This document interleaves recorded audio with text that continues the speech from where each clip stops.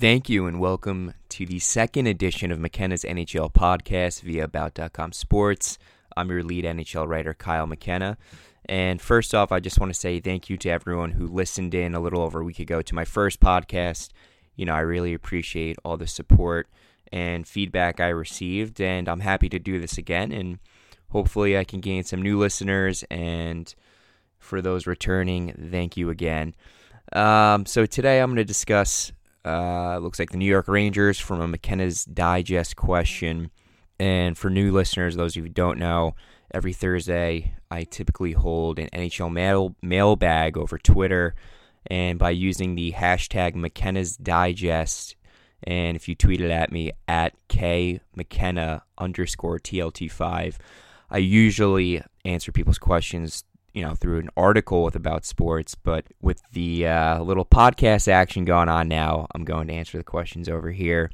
So we've got the Rangers on tap today, then the New York Islanders, and I'll get into my other playoff predictions, especially with Ovechkin and Crosby. But first off, at FarmerJohn22 wants to know where the New York Rangers would be, where they would have been this season without goaltender Henrik Lundqvist. And for you Broadway, blue shirt fans and Garden faithful, people out there, it was a reality check when the Rangers lost to the Penguins in 5 games in the first round, I think. If you were to ask me entering the season where the Rangers would finish, I think I predicted them to finish third in the Eastern Conference.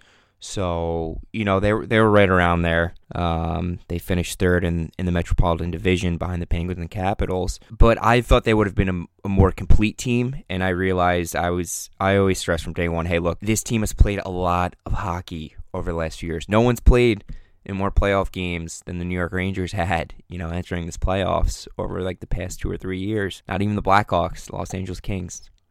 So it's a lot of hockey, and the brand of hockey they played, was physical, blocking shots. So some of their defensemen, unfortunately may have aged, quote unquote, a little faster than some other D-men. But they're also given bad contracts. But in any event, let's get to the question here. I think the Rangers would have been a bubble team without Lundqvist. I think they still would have made the playoffs, look like everything I just said, but you can kind of throw that out the window for a second because the Rangers, they had a good team. They didn't just get, over 100 points this year because of Henrik Lundqvist. I think Lundqvist is one of the best goalies I've ever seen. Dominik Hasek was the best goalie I ever saw. Then Marty Brodeur with my 2 eyes. But Henrik Lundqvist, he's one of the best. There's no doubt this guy is the heart and soul of the New York Rangers, and I don't think they would not be in the playoffs if it weren't for him this year. But I do think they would probably be a bubble team without him. But anyway, let me just move on to this with the Rangers fans because I'm not calling you guys out or anything, and like I said before, hey, look, they've played a lot of hockey, so it's going to be tough for them to really make a run this year. It's just kind of how, not only in professional sports how it works, but specifically in the NHL because it's such a grind this season compared to other sports.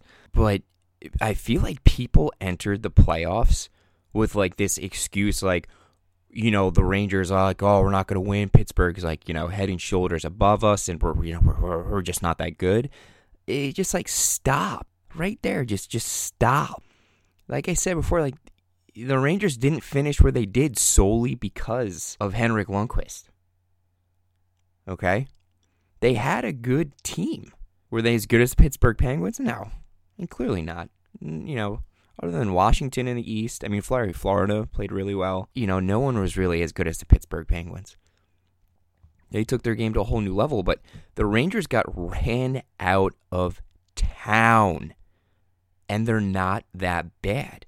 And people go directly towards Dan Girardi or Lundqvist looked a little off. There's no offense, Rick Nash. Okay. I can't really disagree with any of those points. But what I was kind of wondering is no one was bringing up the head coach in all of this, Alain Vigneault. Because the biggest takeaway I got from the Rangers losing in 5 games from the Pittsburgh Penguins was they gave up. And they gave up on each other. I've been there, done that. I know other guys who have played the game have been on good teams where maybe, they exceeded expectations because they pulled together as a unit and as a team. And I think that was the Rangers' identity the last few years of making the playoffs, was they had something special there, and everyone really just kind of united, and they pulled together as one and took down their opponents. This time around, it was just kind of like, you could see their faces on the benches. It was just, they wanted it wasn't all the guys, don't get me wrong, but a majority of the guys' faces on the bench kind of resemble like, hey, man, I'm just going to go out here. I'm just going to play for myself. I don't really care about, what the actual outcome is of the series. Like, my butt's kind of on the line. I'm going to do me, you do you. And hey, if you mess up, it's okay because we're going to lose anyway. That's what I saw. And I'm not necessarily, while these athletes are professionals, they still have coaches. I'm kind of questioning Alain Vigneault in that, because the Rangers, they didn't look like that same team. They didn't have that same will and team attitude. And I think that's why they lost in 5 games. And I kind of wanted to tie this in with the Henrik Lundqvist question. I mean, look, you heard my piece about Henrik Lundqvist, but I think naturally Hank is one of those guys who feeds off of his team's pride and emotion. So while, maybe Lundqvist has kept the Rangers in it and been an inaugural part to their key runs over the last couple years, I think he fed off of that team first, hey, we're a unit, we're in this together mentality, and it almost helped him better perform, rise to the occasion, and become, live up to his name, the King. And I think we saw in that Pittsburgh series, the last 2 games, what do you allow, 10, 11 goals? I don't care how good the Pittsburgh Penguins are and how hot they were, you're not that good where you're putting 10 or 11 goals past Henrik Lundqvist. So I think something internally was wrong there, and not just with the skill for the Rangers. And I kind of question, the coaching here. I'm not really sure why anyone else is. I fully understand Alain Vigneault's track record. I don't need a history lesson, but by the look of the eye and looking at the Rangers, it was clearly more than just talent there and some preparation and just inspiration, motivation, whatever you want to call it. So, hey, my little hobbits, that's my rant about the New York Rangers. But let's get into the New York Islanders now. Wow. That's what I have to start with is wow. Bravo, Mr. Tavares and Thomas Greiss. And I know on the first edition here of McKenna's NHL podcast, I was saying if the Islanders lost in the first round, that Capuano should go. And I don't think people would disagree with me, but they did win. And in 6 games over a good Florida Panthers team. And when I mean nobody picked the Islanders to win, I mean that nobody besides maybe their own fan base really generally picked, the orange and blue to beat Yaga and the Florida Panthers. But what I really want to focus on here with the Islanders is not only is John Tavares now really getting that national spotlight he's deserved the past couple of years. He might be one of the league's best captains. I think him and Jonathan Toews, you could really make a solid argument for Toews being right in the same conversation. Tavares being the same conversation as Toews for, one of the NHL's best captains. And not, he's not just one of those guys, he wears a C because he's the most talented player on his team. He's like a Toews. He does whatever it takes for his team to win. And if that means he's got to throw his body around a little more, block shots, work on some other aspects of the game other than producing, goals and making plays up front. He does all those intangibles. So I think, hey, you got to tip your hat to that guy. And he's another one, like I was just saying before with Henrik Lundqvist, who feeds off of his team's emotions. I think without a doubt, Tavares kind of takes this aurora that can surround the Islanders when things are going well there and just run with it. He embraces those big moments when the lights are on. He's that star who comes out to play, and he wants the puck on his stick. And whether he's scoring the game-winning goal or setting up a guy to get that big, timely goal, he comes through. And in New York, that's, the deal breaker, right? In New York sports, all the pressure here, this is the metro area, everyone's got to be the best. But I think the deal breaker is a guy who takes responsibility for what he can and cannot do. When John Tavares isn't playing well, he'll just come out and say, hey, look, I need to play better. He's not really making excuses or finger pointing. And then what does he go out there and do? He goes out there and plays better and having one heck of a playoff right now. So now, the Islanders are tied with the Tampa Bay Lightning 1-1. It's going to be another tough series. I really thought, Isles, Florida was going to go 7 games. It didn't, went 6. I don't see this like a 5-game series, 6-game series. I see this one going 7. I got to be honest, I picked the Tampa Bay Lightning to win in 7. It was so hard to do, though, because I do feel like the Islanders have like this kind of certain magic, and I'm sure, Mets fans can relate to. It's kind of ironic, but you almost know when like the New York Mets or the Giants are going to make a run, right? When, if they just get out of the first round, it kind of seems like everything is going in their favor, whether they give you a heart attack or not. It's just like this certain magic and aurora surrounding the team. And I think the Islanders have that right now, but you can't be ignorant to the fact that the Tampa Bay Lightning do as well. They've accomplished a lot without Steven Stamkos and Anton Stralman on the back end. So while, hey, the Islanders have something really special going on and it's awesome for this area, you do also have to acknowledge who they're playing. And it's a good, well-tested Tampa Bay Lightning team. And they've got a pretty good head coach over there in John Cooper who's going to make sure they're prepared. I think ultimately it's going to come down to goaltending. And while Thomas Greiss has been unbelievable, to say the least, for the Islanders, I don't think anyone really expected this. I mean, it's just kind of like, how can you go against Ben Bishop? Vezina Trophy finalist again, and he looks good. He had a shaky first game, but hey, it's going to happen. The Lightning had a bit of a layer over there compared to other teams when, hey, they beat the Red Wings in 5 games. So that's that. I mean, I kind of am like, I'm rooting for the Islanders to win. And I think it would be awesome and great, and what a story, and everything that I said before at Tavares. It would just be great for hockey. But I think Tampa Bay's got this one. And then we can move on over to the Ovechkin and Sidney Crosby saga. So the Capitals and the Penguins are meeting in the Stanley Cup playoffs for the first time since 2009. So this is only the second time that Crosby and Ovi have faced off in, the run for the Stanley Cup. 2 games in, series tied 1 apiece. This is another one. It's got to go 7. It's just going to go back and forth, and it's going to be a matter of who makes less mistakes. These are, if you watch the games, it's just been great hockey, hasn't it?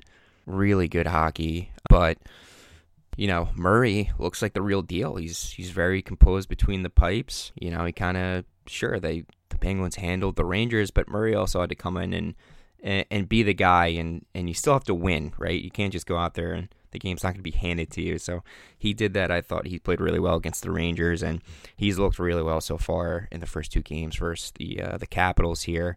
So series heads back to Pittsburgh after the first 2 games in Washington, 1-1.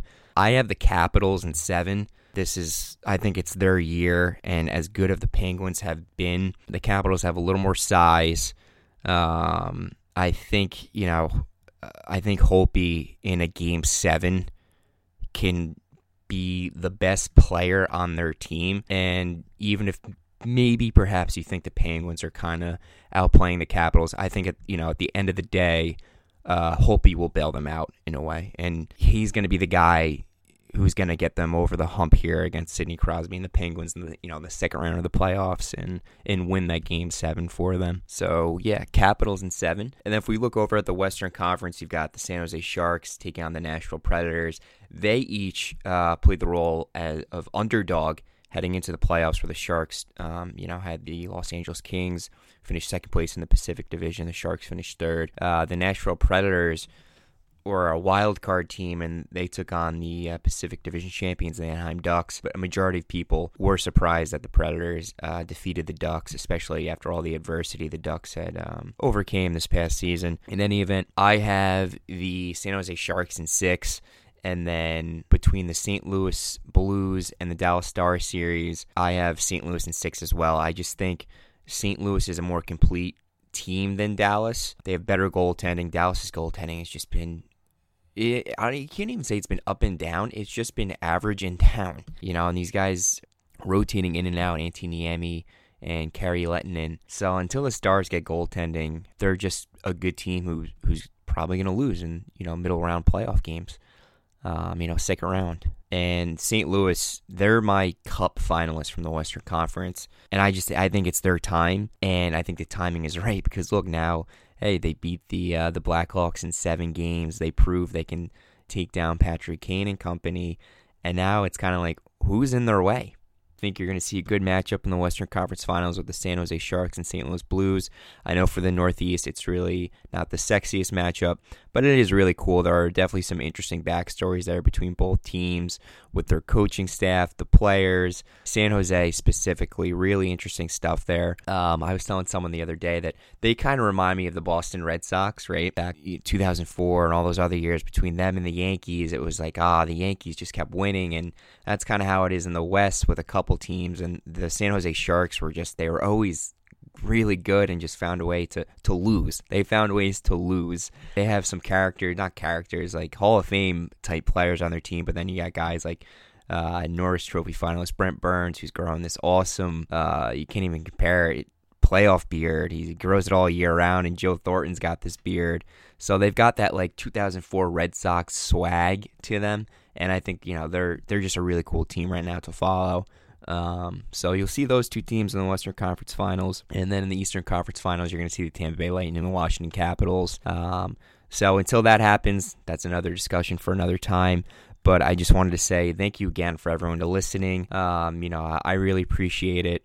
And if you'd like to have one of your questions, one of your hockey questions answered over my podcast or in an article, you can start by following me on Twitter. It's at KMcKenna_TLT5, and just use the hashtag McKenna's Digest and tweet me an NHL related question, and I'll be sure to answer it. And also, if you could, just check out more of my work at proicehockey.about.com.